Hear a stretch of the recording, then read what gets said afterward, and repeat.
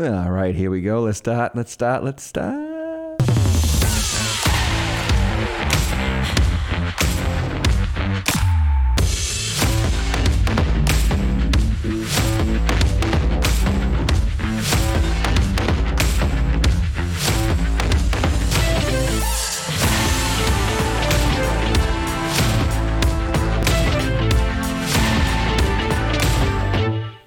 Welcome in, everybody, to Wednesday Night Bible Study here on the channel Tim Hatch Live. That is youtube.com/Tim Hatch Live. Would you give the like button a hit? Would you give the subscribe button a click? And would you give that notification bell a click? That way you get notified every time we go live or every time we post new content here on the channel.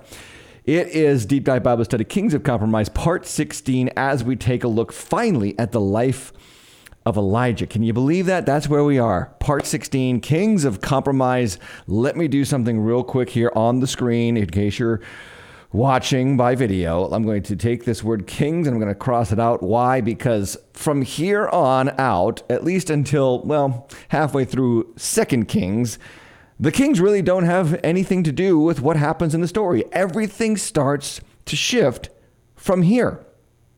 And the shift is from the kings, the political leaders of the nation of Israel, to the prophets that God sends to the nation. And I bring that up right off the bat to share this simple truth for you before we get anywhere else tonight.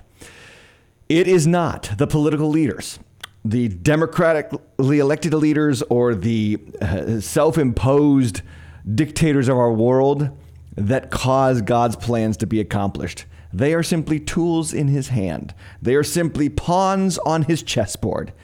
No. It is the word of God spoken through the prophets and people of God that move the kingdom of God forward to literally affect every other kingdom of this world.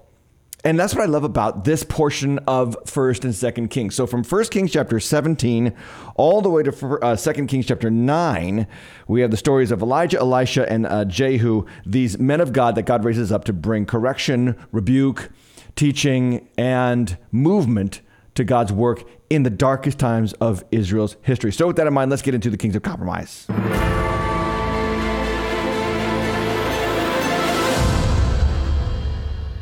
Let me go here right off the bat. This is where we are in 1 Kings chapter 16, in case you weren't with us last week.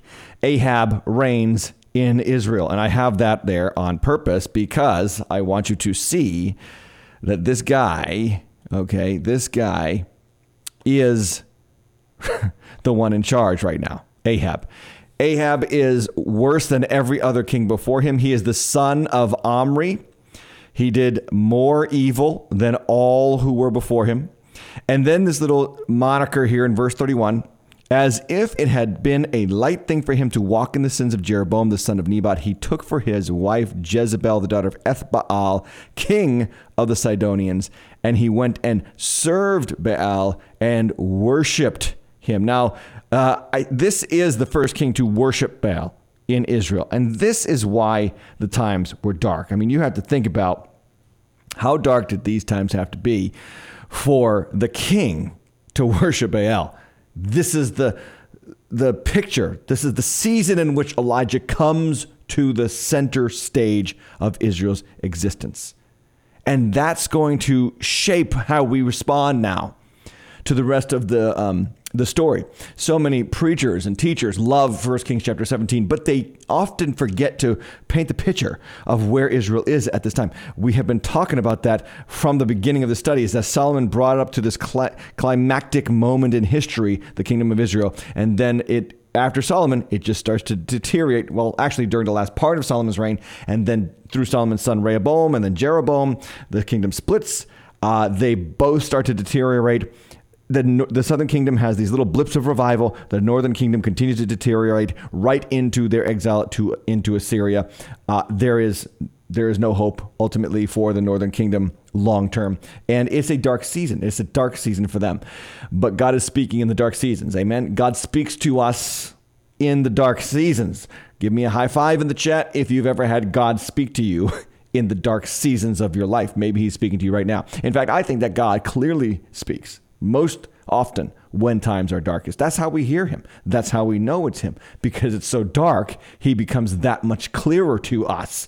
Amen. So with that in mind, let me pray and we'll go through the text of 1 Kings chapter 17 and get into the study. Father, thank you for the chance to hear your word, study it, and receive it. May the words of my mouth and the meditation of our hearts be pleasing to you and in your sight, O Lord, our rock and our redeemer. In Jesus' name, amen. Let's go through the text. Okay, where are we at in 1 Kings chapter 17? The question is, who's the source of your life? Who is the source of your life? That's the question that 1 Kings chapter 17 is going to ask. Now, Israel believes that there is another God that is their source, Baal. I keep saying Baal because that's how you pronounce it. It sounds funny. I sound like a sheep, but it's really how you say it. It's Baal. And they were looking to the gods of the pagan nations around them because of the influence of the house of Omri. Now, the house of Omri is where Ahab comes from. And I can put this back up on the screen here. Just to remind you and just to give you some context here, Omri was a successful politician. He was a good king on the outside. He initiated great trade agreements with the foreign nations around Israel. He brought peace to the polity. He brought prosperity to the nation, but he also introduced spiritual pluralism, and he made foreign alliances and allegiances with pagan kings. He was a politically savvy king, but he was a spiritually bankrupt king. And you can have both. You can have a politically savvy king who is also spiritually bankrupt. In fact, I believe that our country has had several presidents like that, and very recently. Now, here was the problem, though, for God's people. God was to be their source, and there was no way God would not allow himself to be the source of his people. They were his people. They were to represent what it looked like if we trusted the God of heaven and earth. And so here they are, starting to act like the nations around them and starting to trust the things that the nations around them trust. And Omri is leading them in this direction. And the people are starting to think this is how you prosper. You prosper by following the ways of this world. A lot of Christians are like that. They start listening to their secular counterparts and think, well, it's working for them. That'll work for me. So they'll do life the way pagans do it. And they'll think, well, that's just supposed to be how you do it now.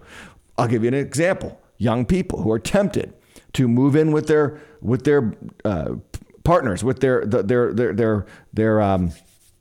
girlfriends and boyfriends. They're following the pagan way of life. Okay. Older people who believe that it's culturally appropriate to let the kids lead the way, to let the kids follow their feelings, are following the pagan ways of this world. People who don't tithe and don't put God first financially are following the ways of this pagan world. And they do it because they look on the outside at the world around them and they think, okay, that's how you succeed. This is where Israel was. Looking on the nation's plot at this point, their plight, at this point, they looked successful because Omri made them plurally religious and politically savvy, but ultimately they were spiritually bankrupt. And because they were God's people, God would not let them get away with that. And that is to illustrate this environment. If there's one thing that Scripture makes clear, right from Genesis to Revelation, there is one God over heaven and earth. There is one way to him, Jesus Christ, his son, and all other forms of religious faith are null and void, empty, and powerless. And I want you to hear that as clearly as you can. There is one God, one way to him, and all other religious forms of faith are empty and powerless. This culture today, now, more than ever before in America, does not believe that. The religious pluralism is it's in vogue, it's popular. This is why when you have a conversation with somebody who believes in God, and the moment the conversation leads to the name Jesus, it gets very tense in the conversation. Amen? Have you ever been there? Yeah. You're talking about faith, you're talking about God, you're talking about hope, and all these, kind of euphemisms around religious practice. Mentioning Jesus just kind of throws a dagger into their hearts. Oh, yeah, don't get too serious. Why? Because Jesus is fixed. He is firm. He is who he is. You cannot deviate from what Scripture reveals about him. The idea of God, we can all invent in our own minds. We can all make up the God that we think exists. But Jesus literally came, historically lived on this earth and revealed the true and fullest nature of God's character to the world. And he was hated by all sides. We talked about this on the deep end last night. He was hated by all sides, religious, irreligious people, powerful people, weak people, all kinds of people. And he was attacked and vilified because he was representing who God is. And in our hearts, Scripture reveals that our hearts reject that truth. So a pluralistic society is one that is common. Historically, it's common. Don't think that this is a new progressive movement in our culture to embrace all faiths as equal and valid. That's not new. That's as old as 1 Kings. Actually, it's as old as the book of Genesis, because Genesis talks about God raising up one family, through the Abrahamic covenant, to speak to all the nations of the world and bring them back to God through that one family. So religious pluralism is not new. And anybody who thinks that they're being groundbreaking or unique because they believe all faiths are equally the same and it's okay, whatever you believe, as long as you're sincere, this is not an advancement. It is actually a regression to ancient times. I was reading an article in The Hollywood Reporter, and they were discussing the religious nature of the show The Good Place. I don't know if anybody's ever seen that. This is a picture of Ted Danson and I think that's Kirsten Bell, who are the stars. It's about a girl who dies and goes to heaven accidentally. I watched the first 3 episodes and I was kind of done with it right away. And the first scene or the first episode of the show, when she gets to heaven, and Ted Danson's kind of like the heaven representative, and I don't know much more about the show than that. And she asks the question, who was right about all this? The Hindus, the Buddhists, the Muslims? And Ted Danson's character responds, well, every religion got about 5% right. And the Hollywood Reporter article that I was reading about that said that scene, if you had written that line, every religion got about 5% right. If you had written that line in a show in 1986, it would have gotten tremendous pushback from the audience, from audience members, from Americans. And the Hollywood Reporter article said, but today, no one said a word. We put it in the script. Ted Danson said it, and no one had a problem with it. We didn't get any emails, no pushback whatsoever. It's a testament. I bring it up because it's a testament. It's a revealing testimony to the rapid onset of religious pluralism in our culture that has overtaken the United States of America, the cultural West. Okay? And as I said last night on the deep end, there's no getting away from Jesus and who he is and what he has done in human history. It is 2023. If you're listening to this in the future, I am recording this in February of 2023, a day after Valentine's Day. And it is 2023 years since Jesus Christ, the Son of the Most High God, the one who divides history before Christ, after Christ. It is Anno Domini, the year of our Lord, the year of our Lord. So there's no getting away from this. And all these attempts to be religiously pluralistic and kind of culturally with it and, following the trends of people's hearts and what they feel is right spiritually is nothing new. It is regression. And to that culture, we need to speak as God chose to speak in the times of Omri and Ahab. How does God choose to speak in a religiously pluralistic society? Well, that brings me to the text. And what does it reveal? In verse 1, now Elijah the Tishbite of Tishbe in Gilead said to Ahab, as the Lord, the God of Israel lives, before whom I stand, there shall be neither dew nor rain these years, except by my word. Boom. This is gauntlet getting thrown down. And there's no mincing words. That's what we're supposed to pick up here right off the bat. How Elijah speaks, as the Lord, the God of Israel lives, before whom I stand, there shall be neither dew nor rain all these years except by my word. And this is going to be the guy who takes center stage from all the wicked kings of Israel now. Who is Elijah? He comes out of nowhere. Tishbe, the word Tishbe can refer to a rocky area, a rocky terrain to the east side of the Jordan River. The name Elijah means the Lord is God. In fact, that's what they will chant on Mount Carmel when the fire falls. They'll say, the Lord, he is God. They're actually literally chanting, Elijah, Elijah, Elijah, the Lord is God. Okay, so Tishbe means, sorry, I made a mistake. I just misspoke. Tishbe means stranger in Hebrew. And some commentators believe that Elijah wasn't even an Israelite. He might have been an immigrant or a convert to Judaism. We don't know. Scripture doesn't say. It just says that he's from the land of Tishbe. Tishbe means stranger. And Tishbe is in Gilead. Gilead was a rocky place, again, on the east side of the Jordan River. And Elijah just shows up. He just kind of comes out of nowhere. No mention of his father or his genealogy. Why is that important? Because in the ancient world, and even up until the time of Christ, your father defined who you were. Jesus is the son of David, the son of Abraham. That's the first phrase in the New Testament. David was the son of Jesse. Solomon was the son of David, right? These are important names. Saul was the son of Kish. Okay, your father defined you. Elijah does not even have a genealogy attributed to him. Another reason why commentators believe he might not have been an Israelite. But the fact of the matter is that when he speaks for God, that is his authority. It is not his genealogy. It is not his background. And so from here on out, again, like I said, from 1 Kings chapter 17 to 2 Kings chapter 9, the prophets will take center stage, and the prophets will be the movement makers for Israel's history. That's how it works, by the way. And the church needs to wake up to this.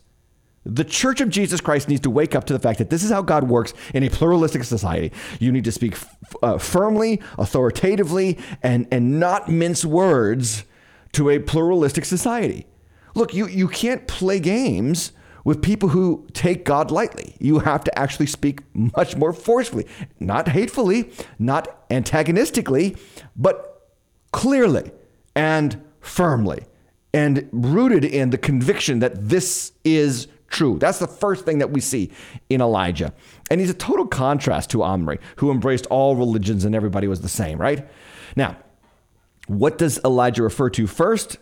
He says there's going to be neither dew nor rain except by my word. Now, why is that important? That is important for one particular reason. That is because the Baals were being worshipped. Baal was being worshipped. The Baals, there are several of them, but the chief deity called Baal in Canaan was the god of rain and the god of storms. He created rains. If there was no rain, okay, and there were seasons every year where there was no rain, but there would also be years where there was no rain, they believed that it was because the god of death, Mot, had killed Baal.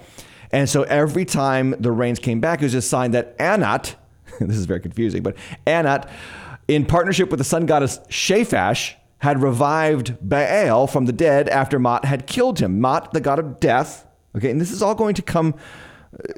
I'm sharing all this for a reason as we go through this text. So the god of death kills Baal every year, and it revives him. The rains fall, and every once in a while there's like a little bit of a drought. And so that was because, Anat and Shaphash had a hard time bringing him back from the dead. And what you have to understand about Baal is that whereas former kings introduced, beginning with Solomon, by the way, introduced Baal worship to the land of Israel, Jezebel didn't want to just add Baal worship to Israel's religious structure. She wanted to replace the God of Israel.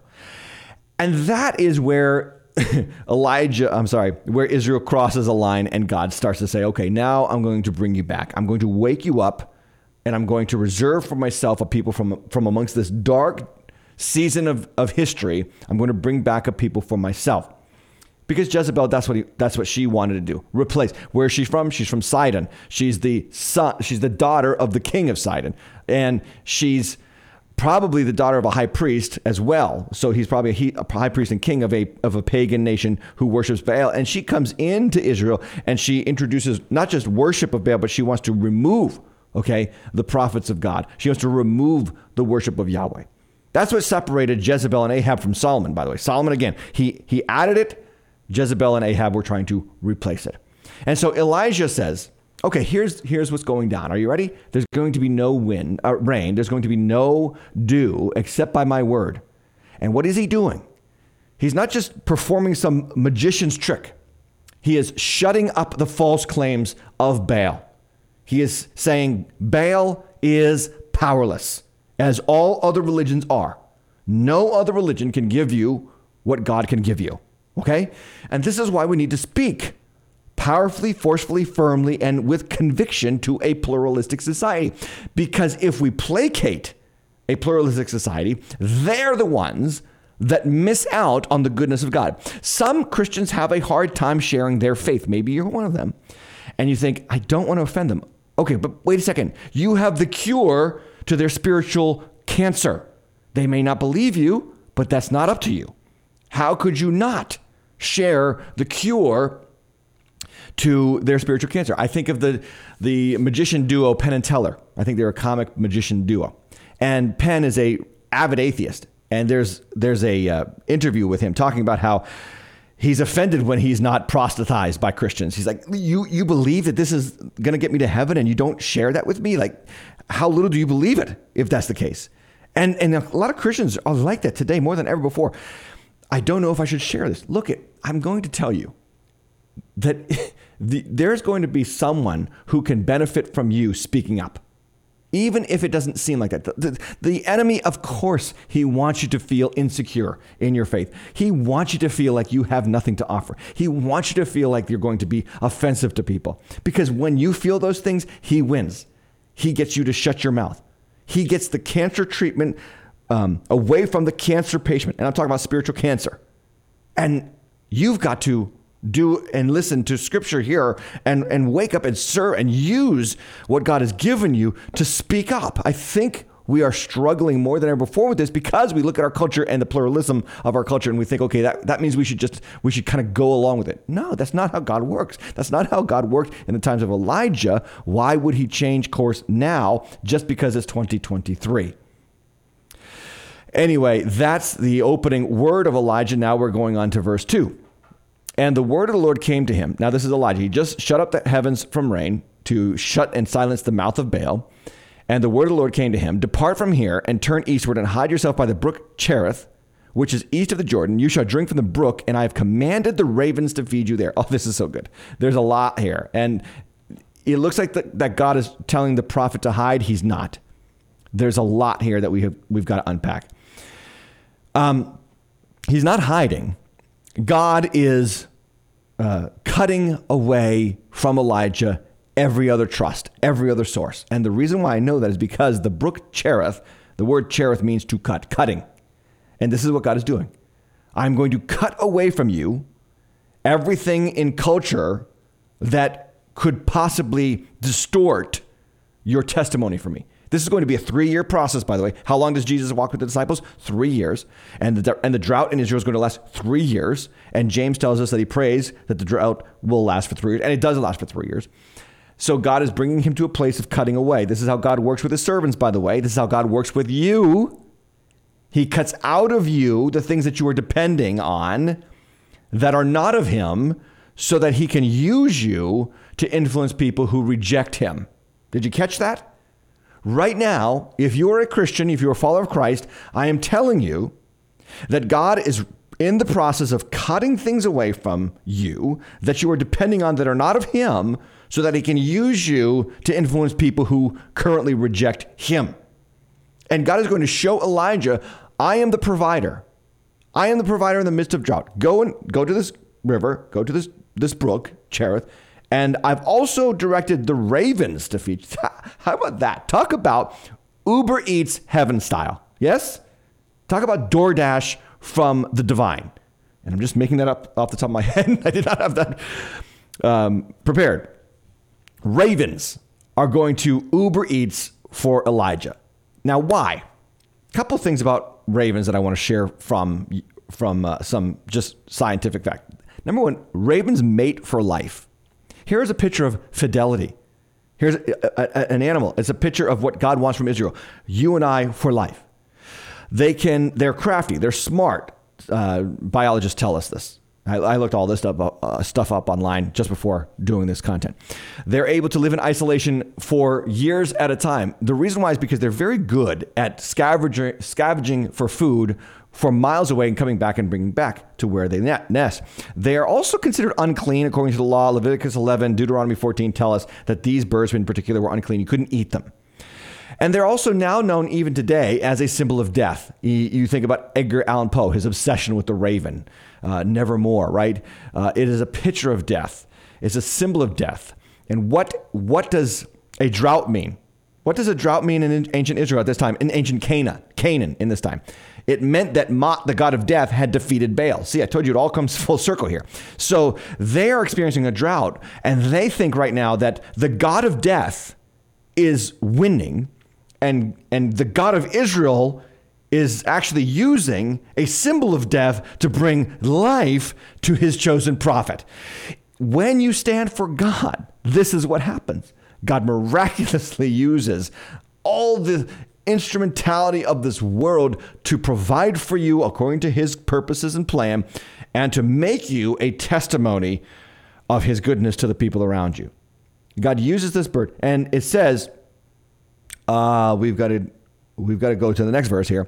It says, so he went and did according to the word of the Lord. He went and lived by the brook Cherith, which is east of the Jordan, and the ravens brought him bread and meat in the morning, and then notice this, and bread and meat in the evening. There's an important point right there in just a moment. And he drank from the brook. And after a while, the brook dried up because there was no rain in the land. Okay, a couple things here that we just want to note. Bread and meat in the morning is a reference to something that happened earlier in Israel's history. Can you think of it? In the Exodus wanderings, God brings them out of Egypt, delivers them through the Red Sea, drowns Pharaoh's army, and they go into the wilderness. And they're in the wilderness, and they start getting hungry, and God says, okay, manna in the morning. Manna comes in the morning. Then they get thirsty, water from the rock, right? And then they complain that they're sick of the manna, so God brings them quail, meat. It just falls. Well, in the wilderness wanderings, the people of Israel were also being cut away from depending on all the things that they depended on in Egypt. See, this is a process that Christians don't often think about, but it is a necessary process in the work of sanctification and discipleship. God is going to bring you out from what you depended on in your own old life, isolate you with himself within your Christian community or yourself personally, and cause you to learn to live with less, but he's there. Live on the basic necessities of development.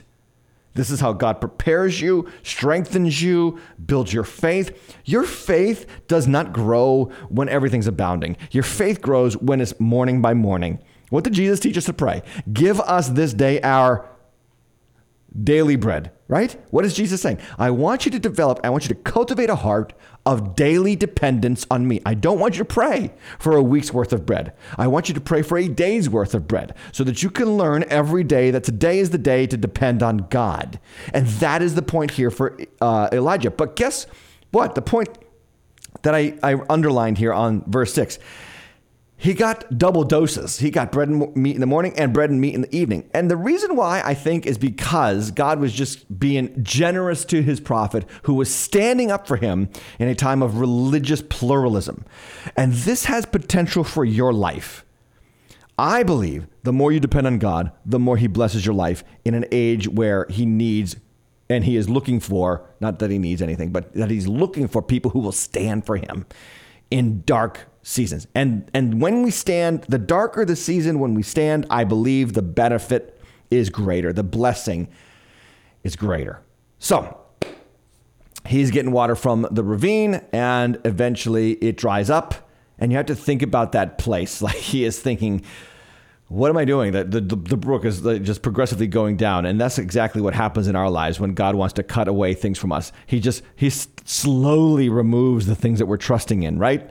That's some of you. Some of you are new to the faith. God is slowly removing the relationships that you had before in your old life. And where are those friends now? And how come I'm feeling so alone? And how come I'm feeling so isolated? And how come I don't have because God is letting the brook come down. Or maybe the money right now is coming down, and the tightening because of inflation, because of our economy, the tightening of your financial life is happening, and the brook is going down. And the question is simply this: will you trust in the Lord in the midst of the depreciation, if you will, of the things of this world that you might depend on? Okay, so God's not done.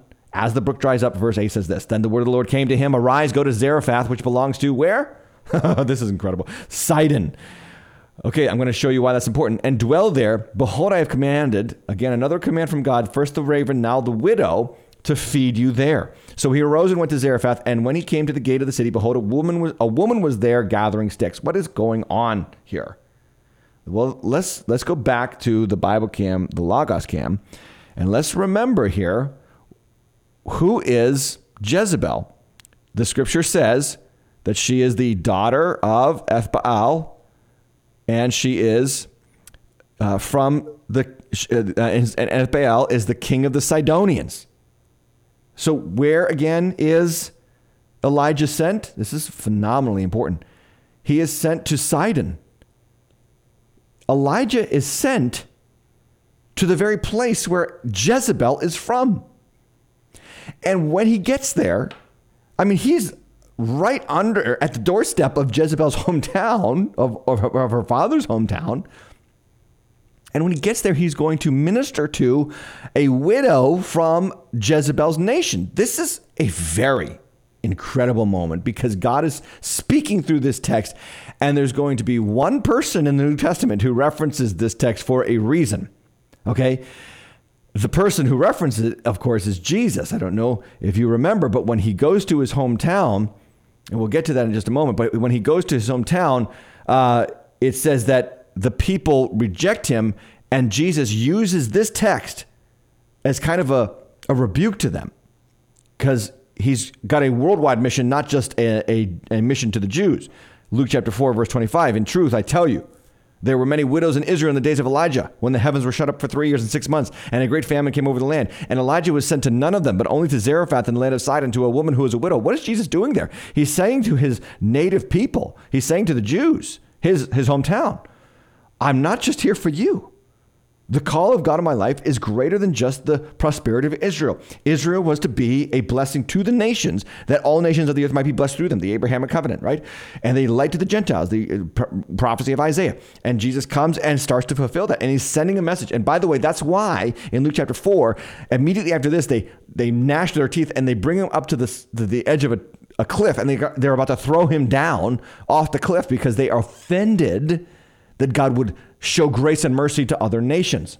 But all Jesus is doing is fulfilling the prophecies and the mission of Elijah. Let me put this map here up on the screen just so you can know. He went from the Cherith ravine all the way to the north to the area of Tyre and Sidon, and Zarephath, a little city down south of Sidon, the capital of Tyre, where Jezebel is from. That's where Elijah is ministering now, and he meets a woman. And she is gathering sticks, the scripture says. Let me put this back up the screen. She's gathering sticks, and she's about to die. Look at what it says here in verse 10. And he called to her and said, bring me a little water in a vessel that I may drink. And as she was going to bring it, he called to her and said, bring me a morsel of bread in your hand. And here's her testimony. She said, as the Lord your God lives, I have nothing baked, only a handful of flour in a jar and a little oil in a jug. And now I'm gathering a couple of sticks that I may go in and prepare it for myself and my son, that we may eat it and die. That's pretty destitute, yeah? So this woman is on the edge of death. She's got a kid. She has a house, so she's not, at least she wasn't poor before, but now she's probably destitute because she has nothing to eat. She's thinking, I got one sack of groceries left. I got this much supply left, and now I'm going to die. I'm going to eat this. We're going to starve to death. And what does Elijah say? Do not fear, verse 13. Do not fear, and do as you have said, but... and this I cannot stress enough. But first, okay? First, make me a little cake of it and bring it to me. And afterwards make something for yourself and your son. For thus says the Lord, the God of Israel, the jar of flour shall not be spent, and the jug of oil shall not be empty until the day that the Lord sends rain upon the earth. This is an incredibly powerful moment for this woman, and ultimately for Elijah, and ultimately for us. God, through Elijah, calls on this woman to act in faith in response to the word of the Lord, and she's a pagan. She's from Sidon. She's from Jezebel's home country. And the question is simply this: will you trust this God first? The word first is important because this is a reference to, and I believe it, to putting God first financially. What did she have financially? She had a little jug of oil and some flour. She had one meal left. And the test of faith is, will you put God first? Will you put God's word first in your life? The question for you is that, will you put God's word first in your life? How do we put God first in our lives today in modern America, where we are not usually down to one last meal, where we usually have plenty? We put him first financially when we trust him with the tithe. The tithe is what Scripture refers to as our first fruits. Proverbs 3, 9, and 10.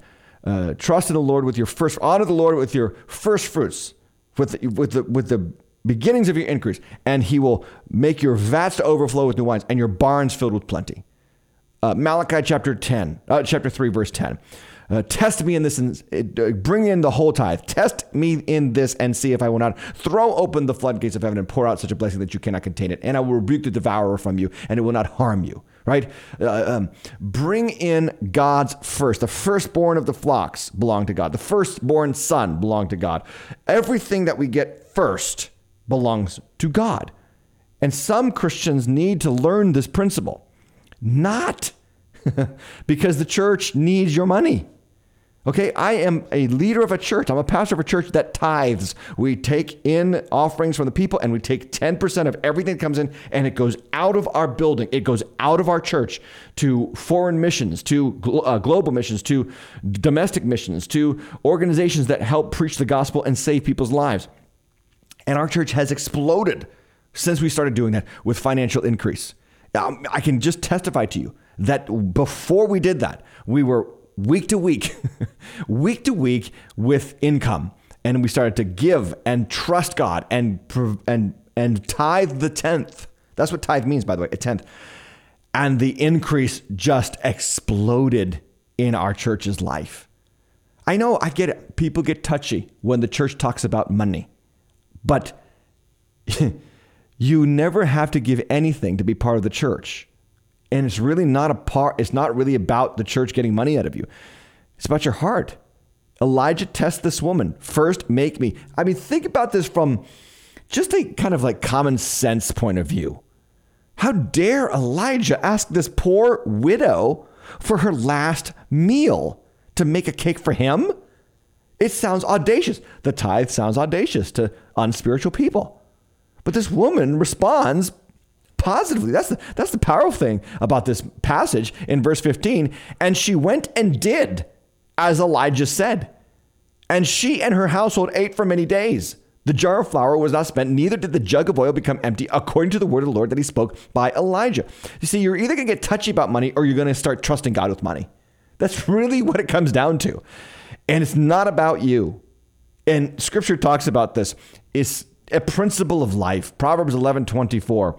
One gives freely, yet grows all the richer. Another withholds what he should give and only suffers want. Do you ever see people, they hoard and they hold on and they get nasty and gnarly and they don't see the generosity of God because they're not generous. This is a place that a lot of Christians have to get to in order to see God take them to another place in their faith. I believe this with all of my heart. You're only going to experience so much of the Christian life in the faith that God wants to give you until you start tithing and giving what God has poured out into your life.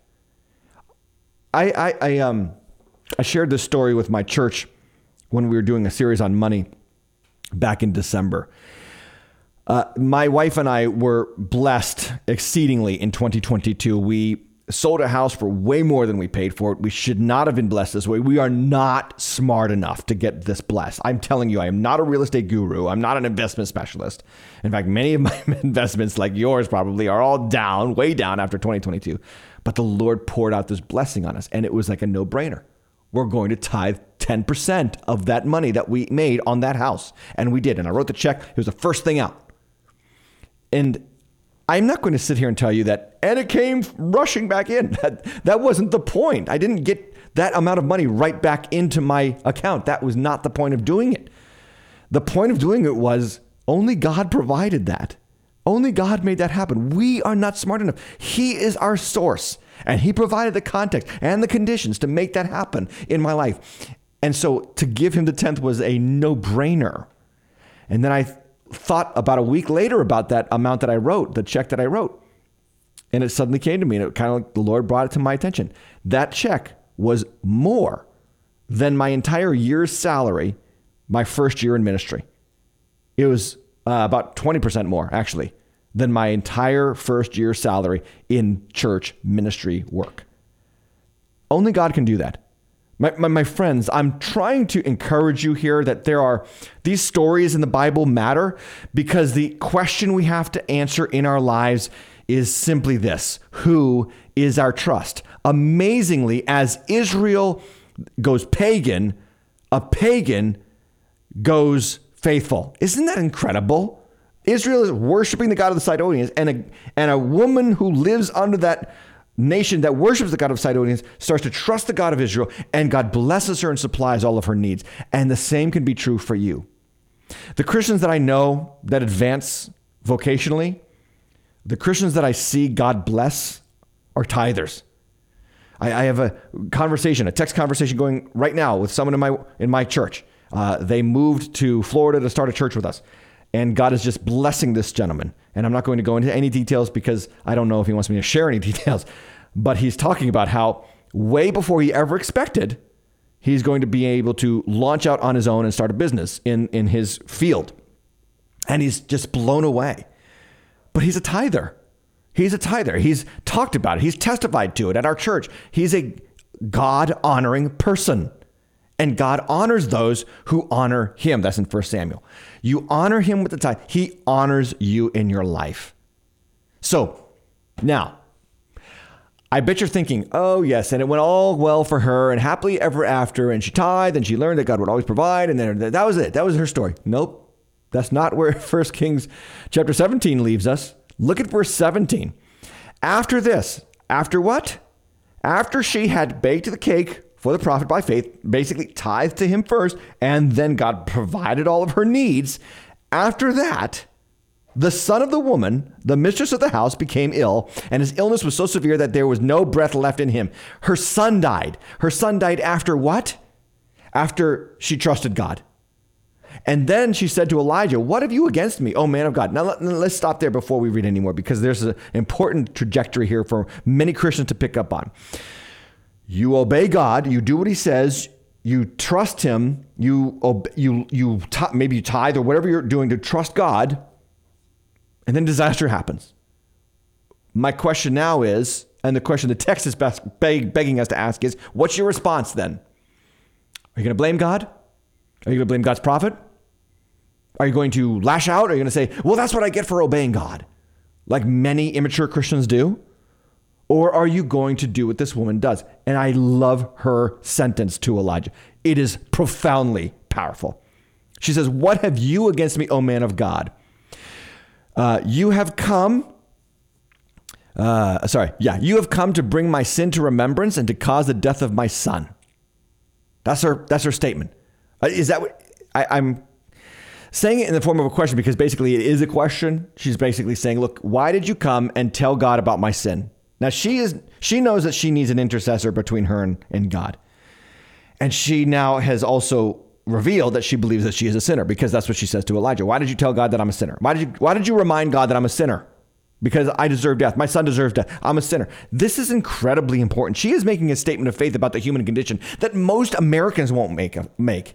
And that is this: I am a sinner worthy of death. I need someone to intercede for me on behalf of my spiritual condition and save me from the consequences of my sins. And that is who Jesus is. In her case, it's Elijah, a picture of Christ, but she is not lashing out at God. She is not claiming innocence, like she's getting things are acting unjustly in her life, that God has not treated her fairly. She's making a profound statement. I am not a victim. Death should come because of my sins.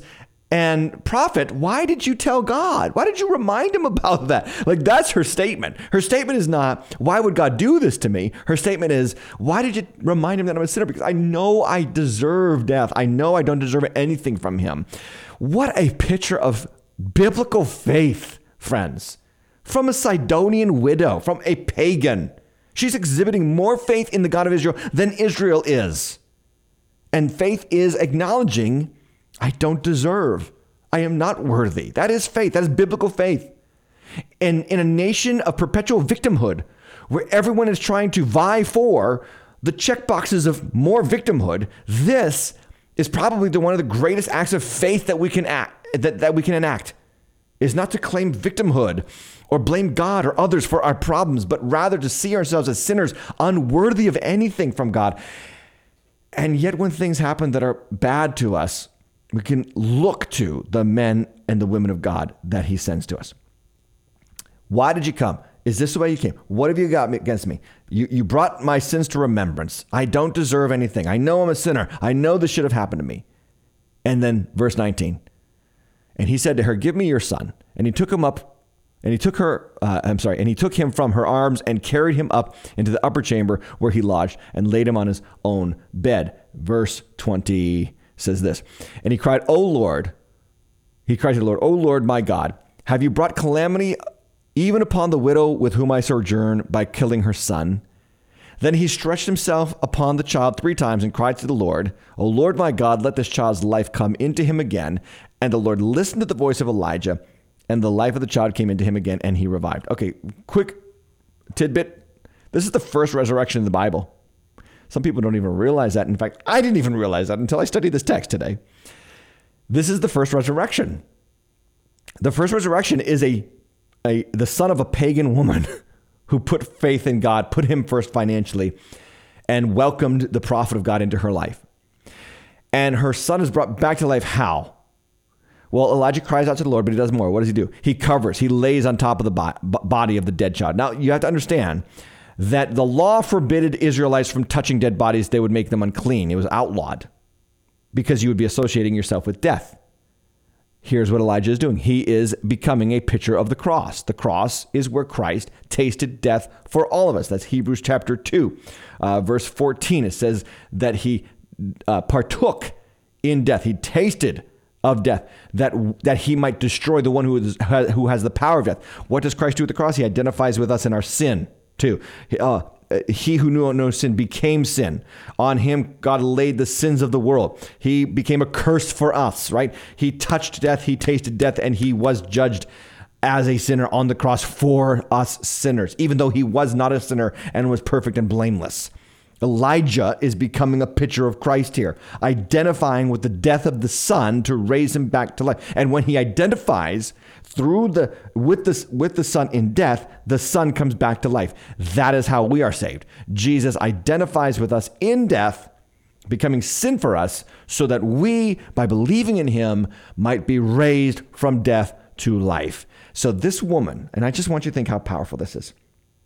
This is a pagan widow from Sidon, Jezebel's hometown, Jezebel's home country. She goes from her last meal to seeing her son raised from the dead and provided for 3 years, miraculously. Kind of a little bit of a knock, if you will, on God's people. As if God is saying to them, listen, you won't listen, I'll find somebody who will. And I have found that is really all that God is looking for. In your life, in my life, he's just looking for people who will rely on him.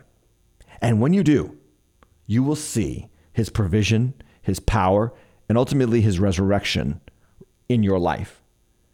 Who are you relying on? Who is your source? That is what 1 Kings chapter 17 is about. Verse 23, Elijah took the child, brought him down from the upper chamber into the house, and delivered him to his mother. And Elijah said, see, your son lives. And the woman said to Elijah, now I know that you are a man of God and that the word of the Lord in your mouth is truth. She is converted. She is in heaven. She, not Israel, not God's own chosen people, sons and daughters of Abraham. This pagan Sidonian widow is now a daughter of the Most High God. It does not have anything to do with where you come from or where you live. It has everything to do with what you believe and who is your source. So with that in mind, let's tap into truth. Okay, let's talk about a couple things. The cutting moments of God. The cutting moments. God has you on the cutting floor. This is how he makes you holy. This is what sanctification is. It is him separating or cutting away things of this world from your heart. Let's take a look at the moments in this chapter. Elijah is cut away from Israel because he has to go and dwell in the Cherith ravine, and then he goes to the Sidonian nation. He goes to Zarephath and Sidon. Israel is cut away from rain and prosperity. Oh, by the way, Elijah's cut away from the brook. He's cut away from the raven's food. And then Israel is cut away from rain and prosperity. The widow is cut away from a future because she's about to eat her last meal and die, and her son is going to die with her. And then the widow's son is cut away from life. So the question is simply this: why does God cut? Why does God cut? Do you know why? Because you're useful to God to the extent that you depend on God. Now that sounds, don't take that harshly, but it's an important spiritual principle. In fact, God loves you enough to cut you so that he can use you. Cut you away from depending on the things of this world that you think make you who you are, whether it be social media likes or friends or financial blessings or prosperity in your job or what. He cuts those things away so that you can learn to depend on him. Because here's the little secret. Ready? If you cannot depend on God when you've got little, you will never depend on God when you've got much.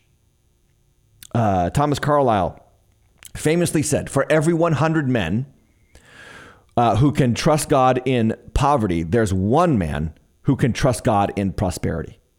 Let me say that again. For every 100 men who can trust God in poverty, there is one man who can trust God in prosperity. Because it's easier to trust God in poverty than it is in prosperity. Prosperity often leads God's people and just regular people away from trusting him.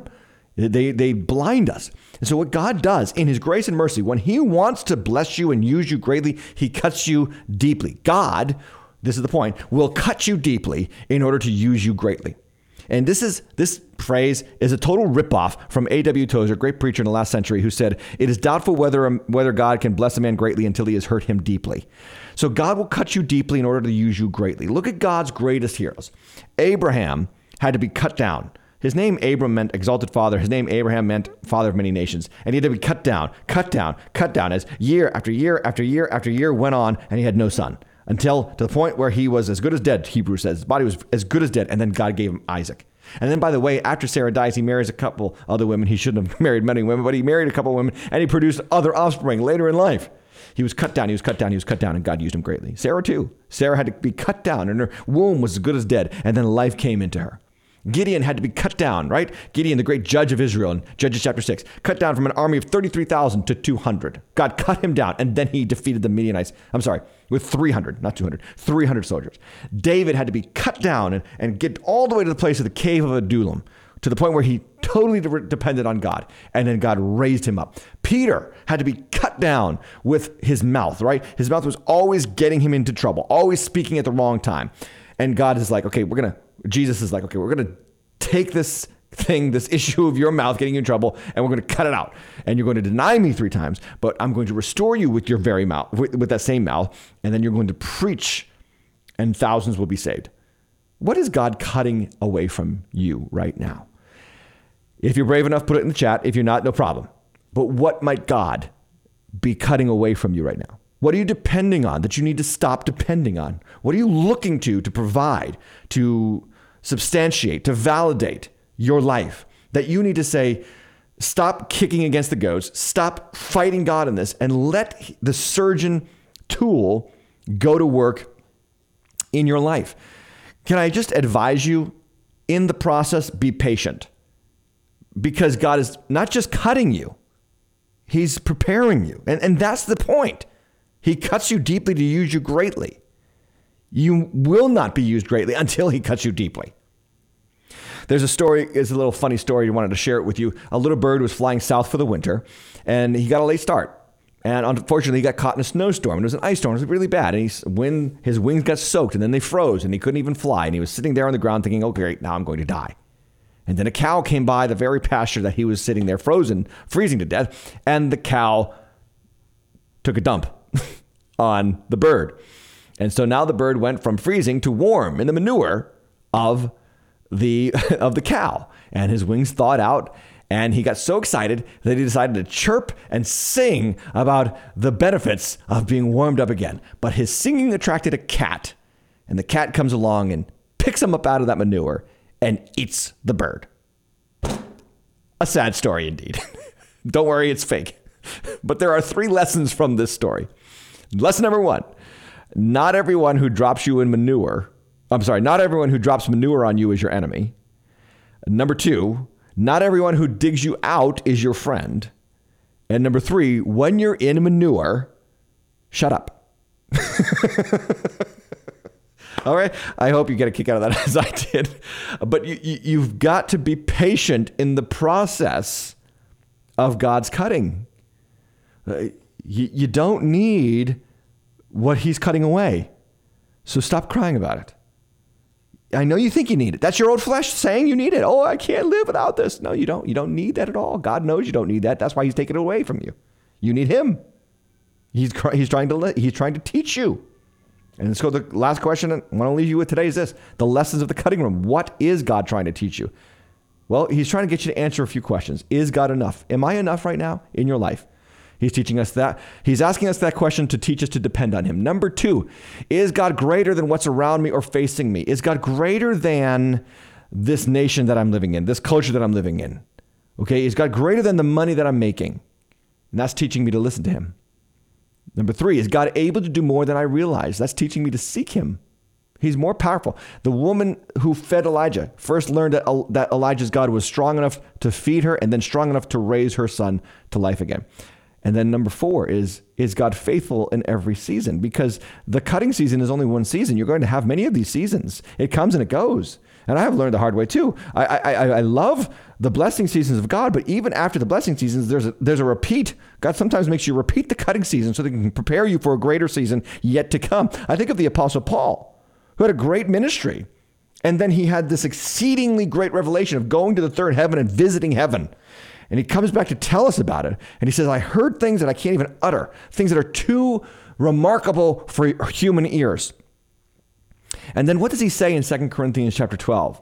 This is a very powerful passage. He says, to keep me from becoming conceited because of the surpassing greatness of the revelations, a thorn was given me in the flesh, a messenger of Satan to harass me, to keep me from becoming conceited. In other words, let me say it another way. This messenger of Satan came to cut away pride, to cut away spiritual pride from me. And I prayed, he says, like 3 times. I pleaded with the Lord about this, that it should leave me. But he said to me, my grace is sufficient for you, for my power is made perfect. Where? In weakness. So Paul says, I didn't blame God now. I didn't rail against God. No, I said, therefore I will boast all the more gladly of my weaknesses, so that the power of Christ may rest upon me. For the sake of Christ, then I am content with weaknesses, insults, hardships, persecutions, calamities. For when I am weak, then I am strong. God's refinement process is his preparation process in your life. And if you are feeling cut right now by whatever you're going through, be patient, be optimistic, be hopeful. He is teaching you that he alone is your source, and he's going to use what you learn in the cutting season to empower you for a blessing season so that you can impact a world that has grown deaf to the power of God. Amen? That's the show. Thanks for being here. So glad that you are here. If you want to support the channel, you know how to do it. It's always there for you. Cash App, Tim Hatch Live, timhatchlive.com/support. My new book, Ending Emptiness, is coming out very soon. I am excited for that, and I'm excited that you were here. Another way that you can support the channel, as always, is to like the video. Please, please, please subscribe or share the content on your social media, because that's how we get the word out. I don't know if you watched The Deep End last night, but they are removing our content all the time. My most popular video on TikTok, 677,000 views, was just removed without explanation, and we can't appeal it. So you can help us by sharing this content on your social media channel. And if you're in the cutting season, I pray that you learn to depend on God, and he graciously gives you the power you need to change your world and the people around you through the power of Jesus Christ. God bless you. Have a good night in Jesus' name.